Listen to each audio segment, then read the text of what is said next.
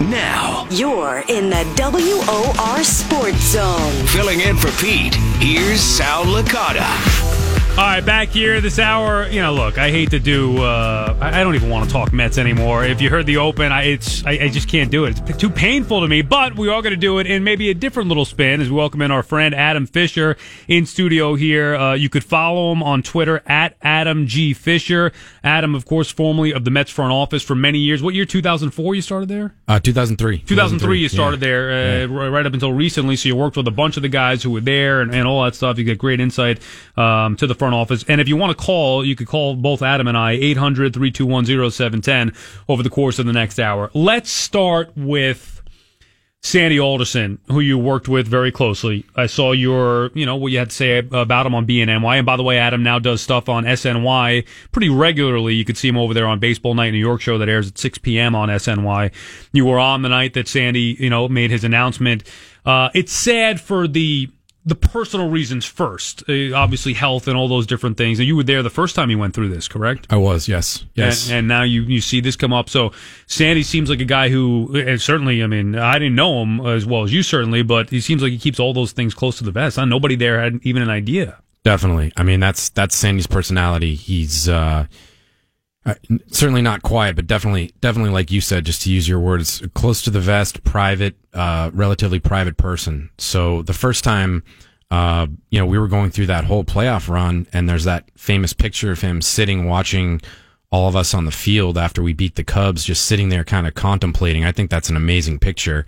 I didn't know at that point that he was sick. So, I kind of among a handful of people in the front office who, interacting with him in the baseball department regularly, none of us really knew he was sick. So it was pretty surprising, and he keeps it close.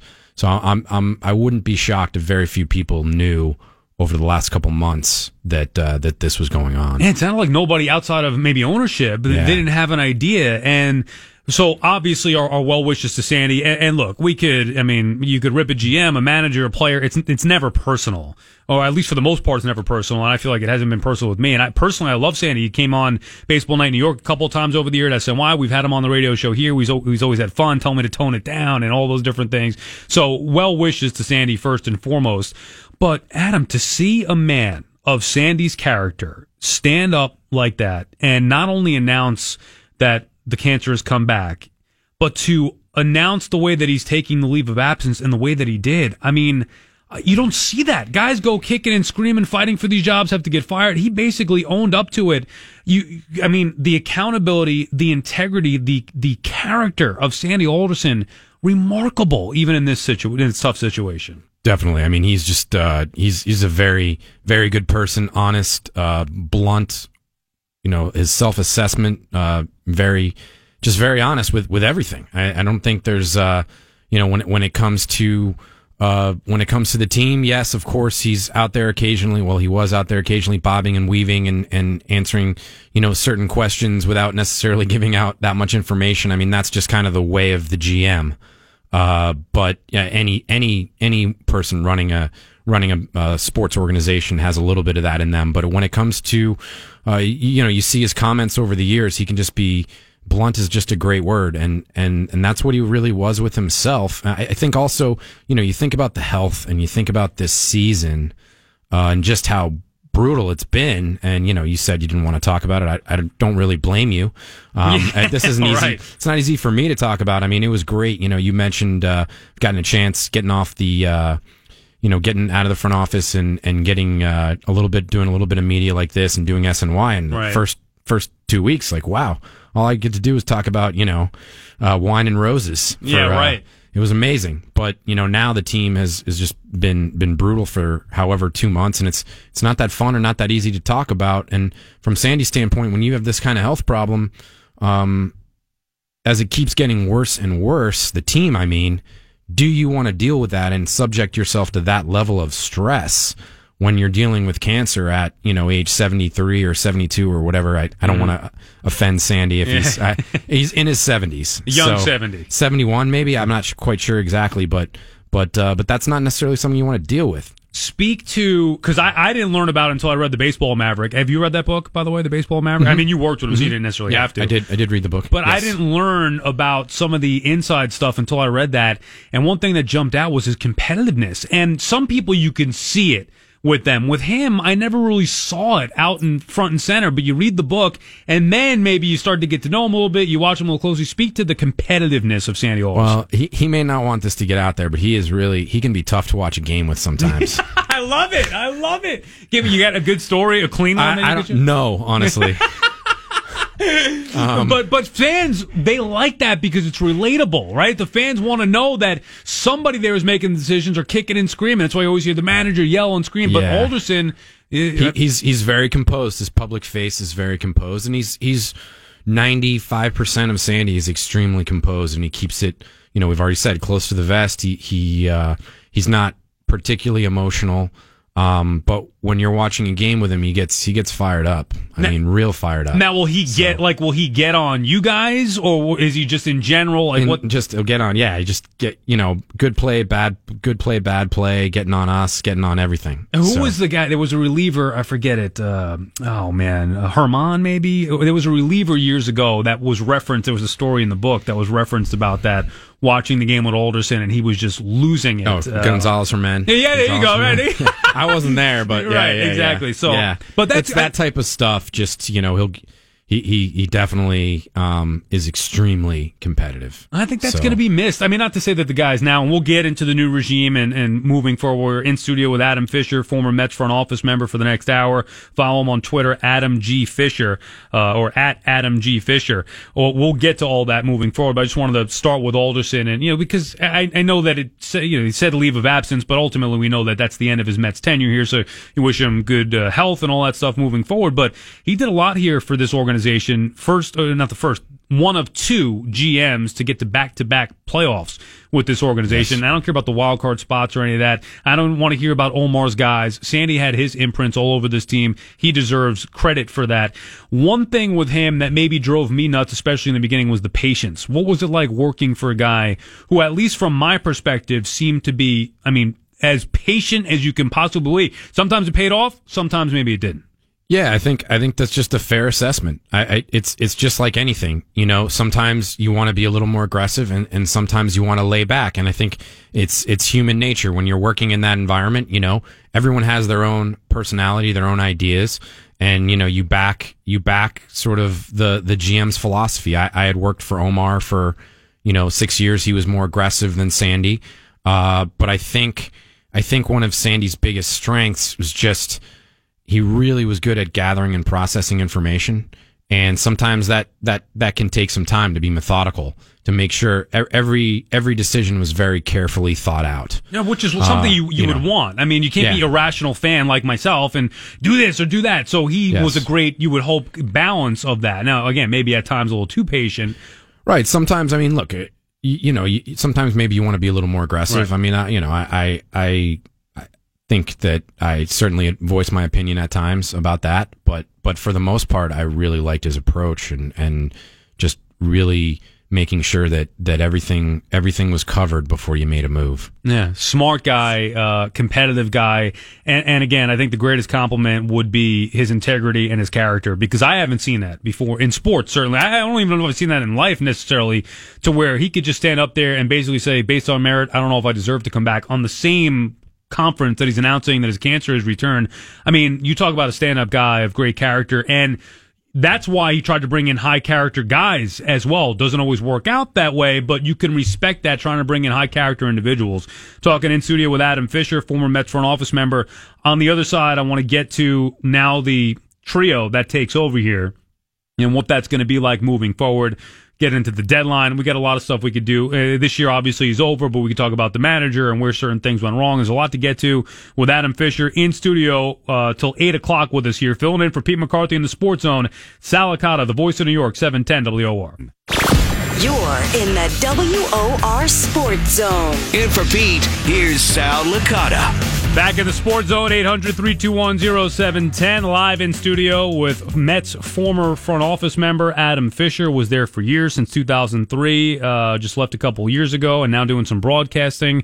You could see him on SNY on Baseball Night in New York. You were talking about Alderson the other night. Anything else you want to add on Sandy? Well, I just think that, he came into a very tough situation, and, with the Madoff thing going on, and the team had some success. Of course, we had the 2006 season, but then, things went downhill. 07, 08 collapses, 2 really disappointing seasons, and Madoff. So things were really rough, and the organization kind of just lacked credibility at that point. And he came in, and he's a giant figure in the game. If you think about what he's done for the last 40 years, he's a borderline Hall of Fame executive, and he got the club to the World Series.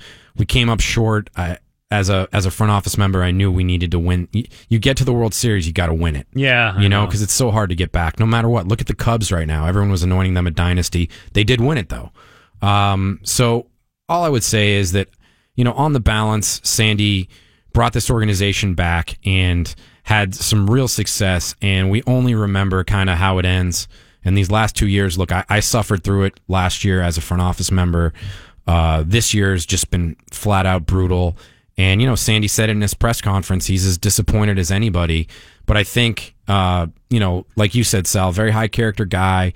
And I just hope he gets remembered for the positives and the good things that he brought to this organization, even though it has unfortunately ended badly. Yeah, and I think he probably will, especially, when years from now, maybe even next year or 2 years, when you start to see some of the prospects come up, right? We talked about that last time you were on, how right now it's ranked 27 of 30, and then all of a sudden that could change. The same way where Omar got fired, then years later, look at all Omar's players. And Sandy, probably the perfect guy at that time to come in with that credibility and turn this thing around. His patience in the beginning was necessary for years where they were in evaluation mode trying to build it back up to the eventual World Series and then the following wild card. We know he's done with the Mets. You think he's retiring, or you think we see Sandy in a Major League Baseball role at some point moving forward? Well, I think it certainly depends on his health. I think in the immediate future, it sounds like he's got a good prognosis, and right. he just has to get healthy. But I don't think that competitive spirit has been extinguished. Agreed.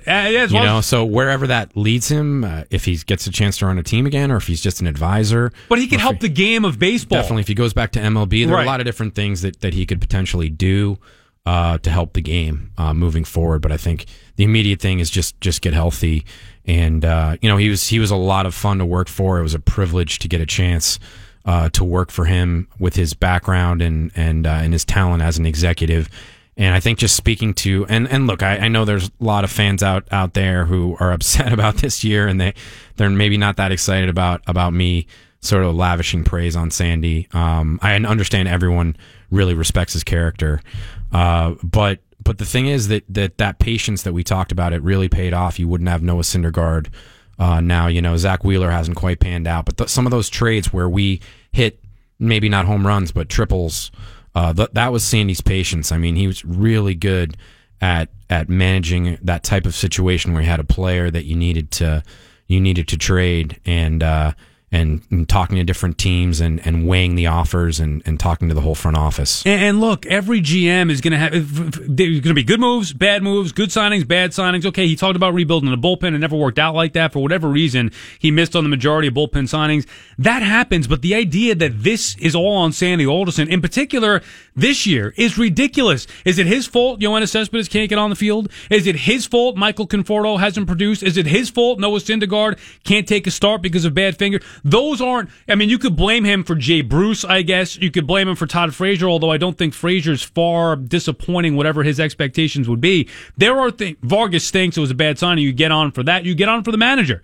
But there are things that you cannot blame Sandy Alderson for, and those things, to me, would be the biggest culprits this year, would be Familia, Conforto, Cespedes, Syndergaard. Those four guys, really the same deal as last year. Those guys not competing to their best of abilities. Those are arguably the most important pieces of this team. That's not on Sandy Alderson. That's on them, the players. No, absolutely. I think unfortunately everything that could go wrong has gone wrong, and those signings didn't work, and those players aren't playing well, and the manager is struggling.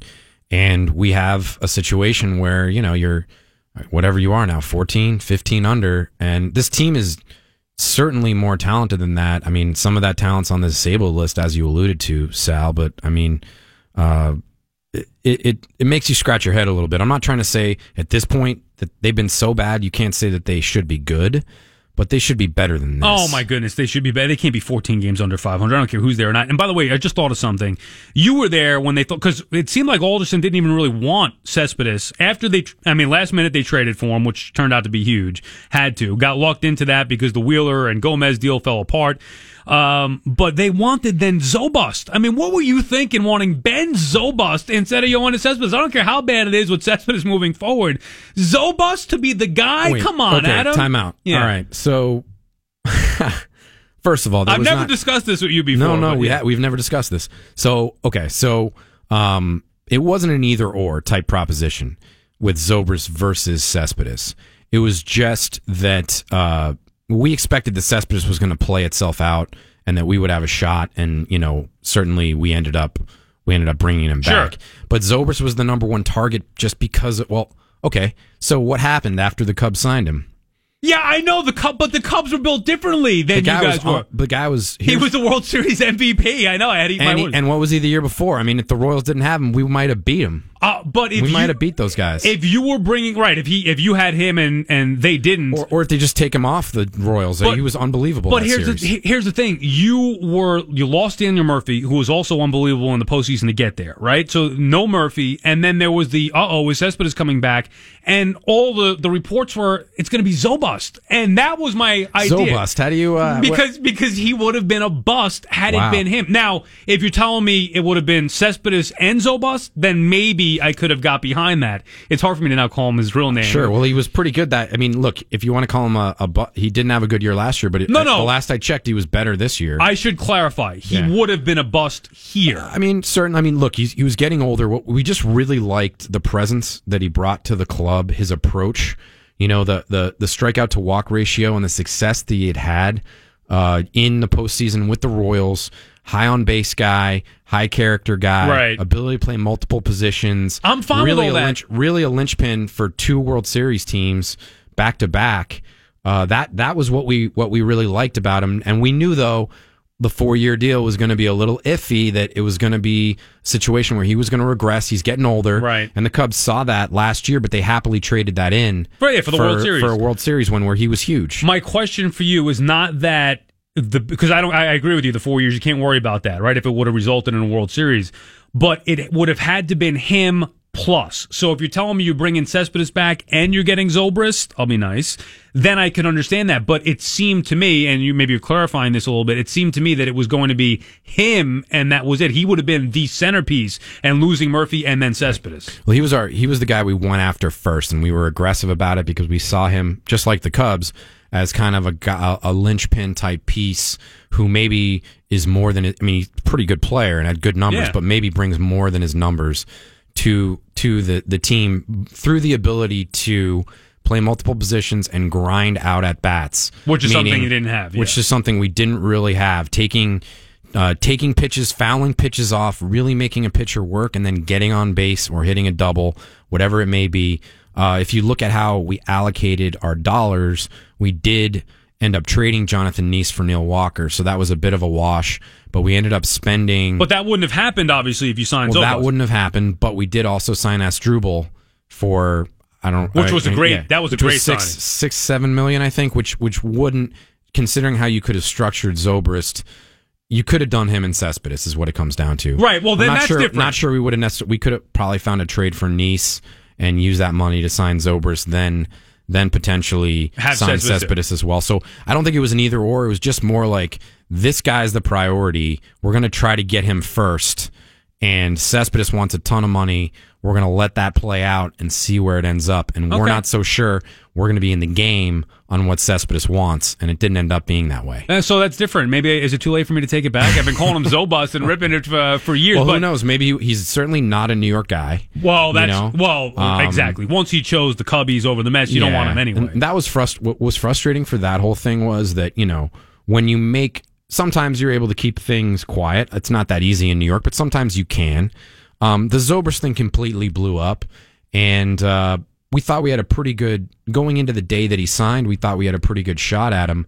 The Cubs were able to just keep it completely quiet and kind of use us as a shield and jump in there at the last minute and sign him. And clearly they had the geographic advantage. That was huge. We both had really good teams, but they had a massive geographic advantage, and they were able to sign him, and they were able to do it quietly.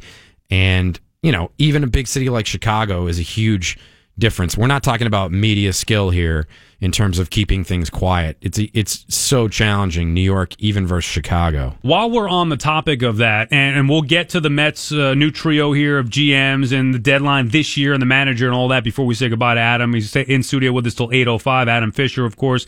Follow him on Twitter at Adam G. Fisher. What was the deal with Murphy? Was it split on that? Now, I'll be fair. For years, I killed him, okay? I don't want to watch Daniel Murphy. I can't take it anymore. He's not a good player.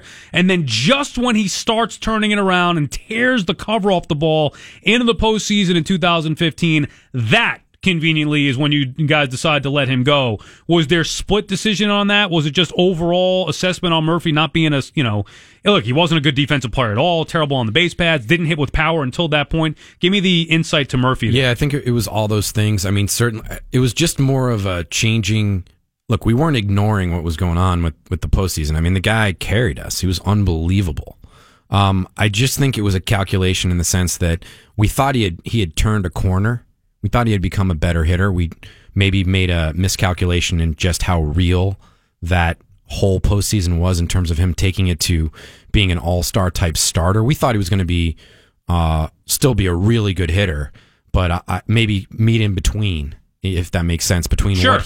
what he was before and what he was in the postseason. And by the way, hasn't been good. Obviously, this year's been banged up. So that was another big thing. He was always injured. He was always banged up with us. That was a big consideration. The defense, big consideration for us. So just taking the whole package, and we did offer him a qualifying offer, which, if he had accepted it, we would have happily plugged him back into the lineup and back into our team. But it was a combination of those things: the injury proneness, the lack of D, and just the fact that we bought it. Don't get me wrong, but I don't think anyone in the game. Look, he signed. Yeah, right. He didn't get it for 36. Now that's not an excuse. But I don't think anyone in the game was necessarily buying that he was Babe Ruth, and he was. So good for him. Oh my goodness! I mean, and that's look. You want to say that's Mets luck? I mean, you want to talk about Twitter? I finally got into it on talk about Justin Turner. I mean, just like it's 8 years later, and I guess it's not 8 years later. It's about 5 years later, and we still got to talk about it. But here's one thing that never gets brought up that I didn't tweet about is that.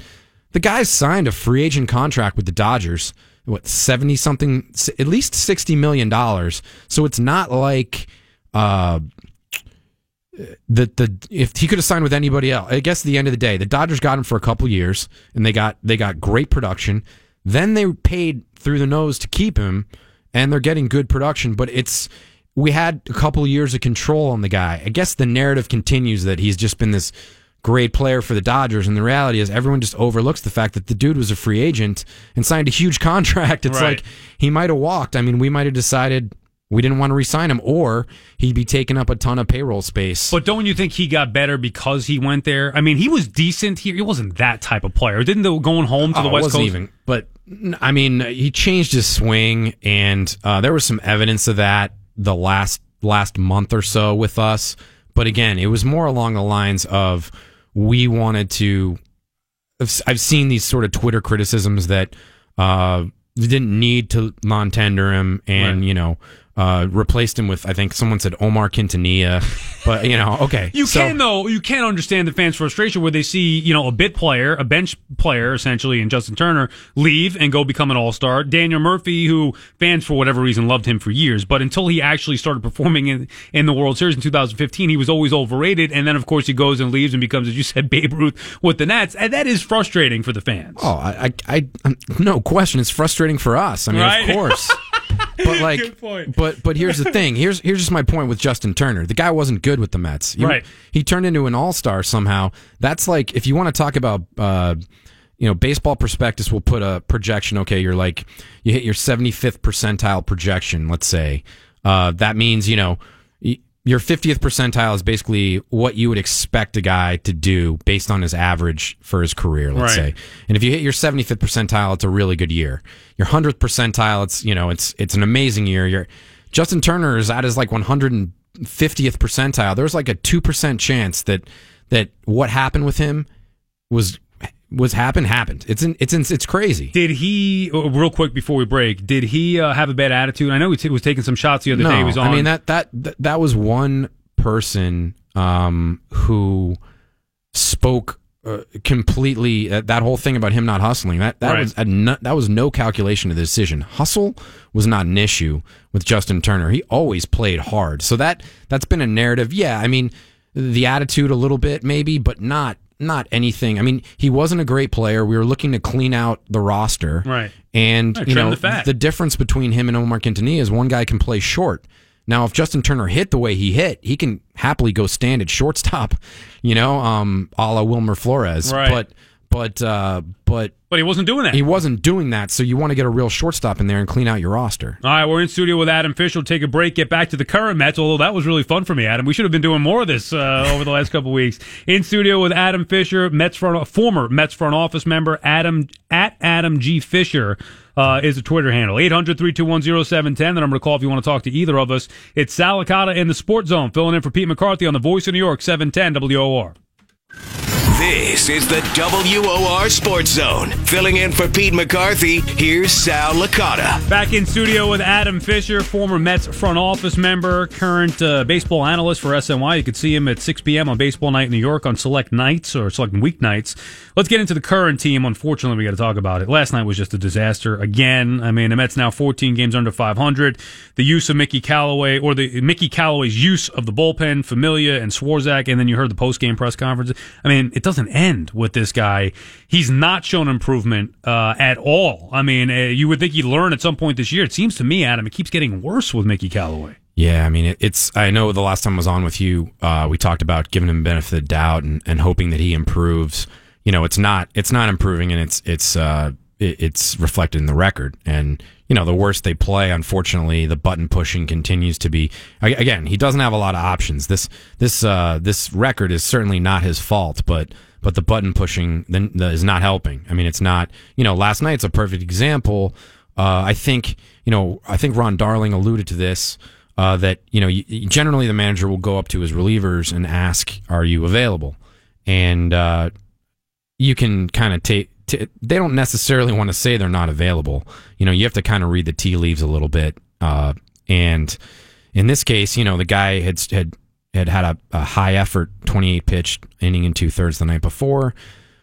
I think you got to use your judgment there, but he doesn't necessarily have great options. I mean, Swarzak hasn't been good. Then he leaves Familia in the game. He's walking the ballpark, giving up hits left and right. Yes. Anybody with eyes, I mean, you can see that he's not getting it done. Get him out of the game. Swarzak's not up and ready. Then he rushes him in, and then he gets ornery in the post game, or at least sarcastic in the post game with the media, asking a legit question. Well, I think that's one thing that he's going to have to watch himself, because look, the media can be a big factor in painting you in a positive or negative light. That's just the reality. It's a huge media presence in this market, in this environment, and you start to get combative with them. You lose whatever small amount of the benefit of the doubt you have, and then the floodgates open, and who knows what gets written, what gets out, what mistakes you're making. Look, 14 games under, he should be showing up at those post-game press conferences with a bag on his head, let alone telling people how baseball works. I mean, the guy did bat out of order this year. He had a team that's I mean, come on, it's embarrassing. And again, I like Callaway personally. I think he'll learn from this season and grow. At least you would hope that would be the case. But at this point, he's been completely overmatched. It's been a lot of moves that have not worked, and you wonder, okay, if he had done something else, would it have worked? It's up for debate, but I think what you can certainly say at the very least about last night is that Swarzak should have been up earlier. I don't necessarily think he should have been up right away when the first batter got on base. Sure. I think that's a little bit of a stretch, but the fact that he seemed rushed and the way the game finished, I think it's a fair criticism that he should have been up earlier to at least have a full warm up and not not appear rushed when he went in there. What's up with Jeurys Familia? I mean, they were talking about possibly trading him, or they're still talking about trading him, but what value does he have right now? He can't get anybody out. Yeah, I mean, it's tough. He's had injury issues. He's been very inconsistent since the World Series. Since that was a tough workload for him. It's been a couple of years. He was in 2015. I've said this before. I think he's your MVP. I mean, he was unbelievable that year. But he was ridden really hard. I mean, if you look at his numbers, Terry went to that well. Terry went to the well a lot, and before the All-Star break, his arm almost fell off. Yeah, I mean, so if you look at his numbers, particularly for a closer, his usage is just off the charts.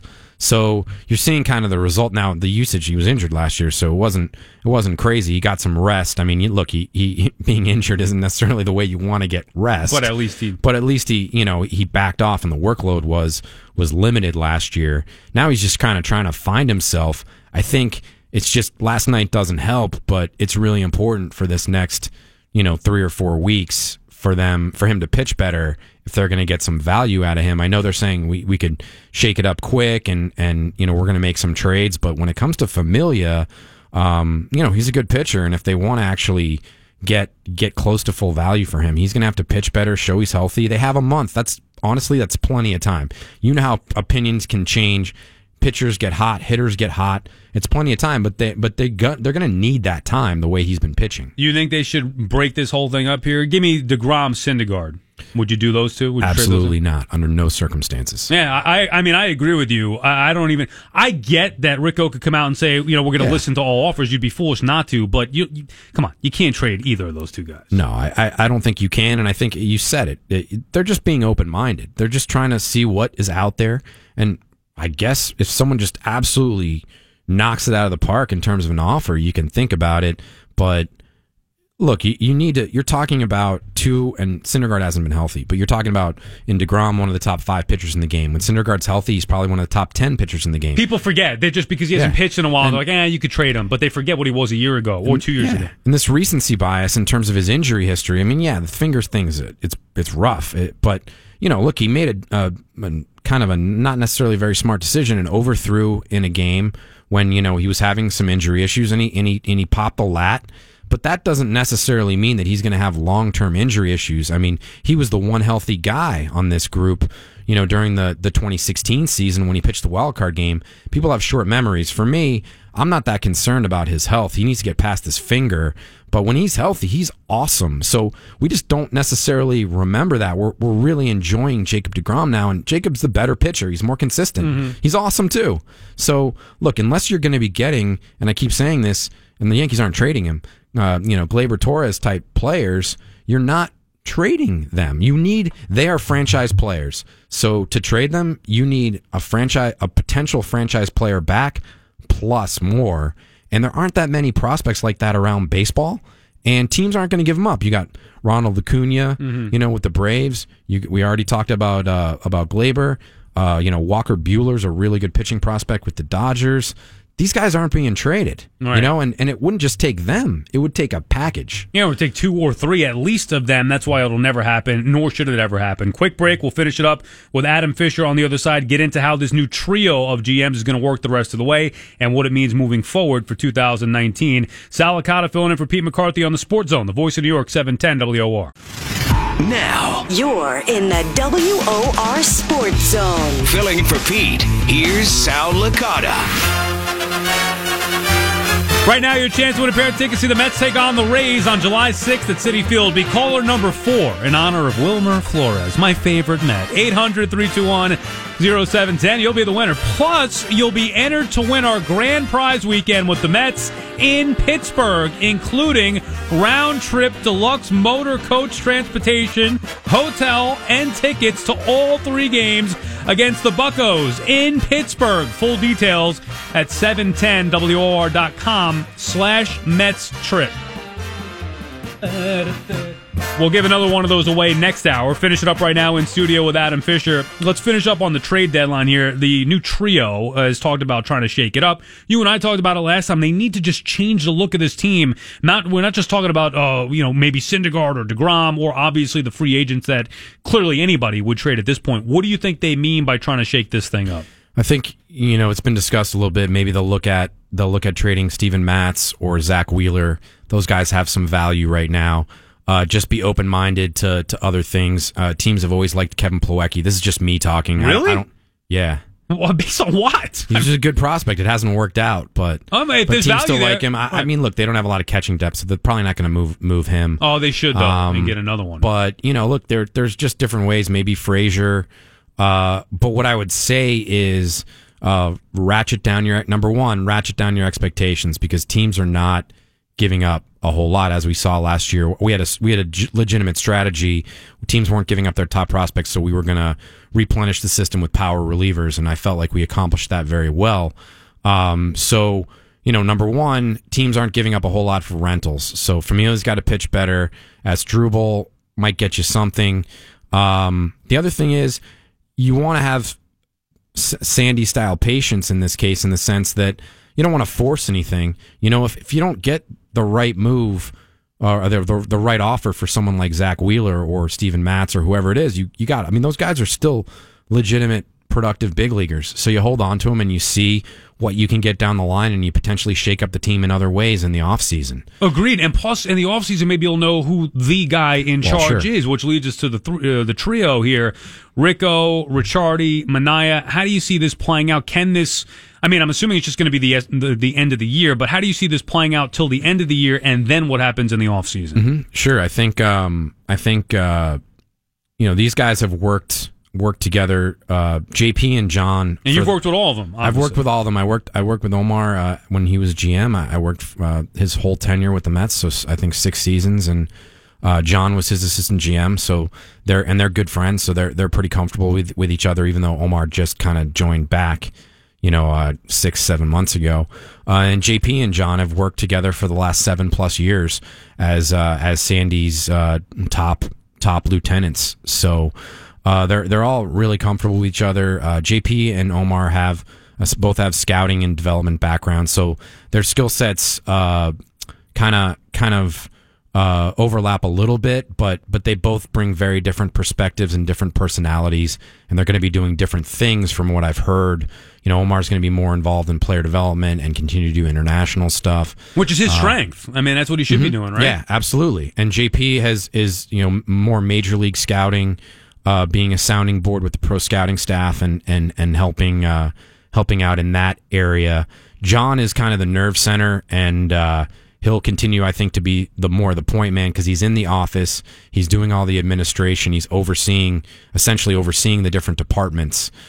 So he'll kind of be the nerve center of it all, and they'll all look. Sandy had to.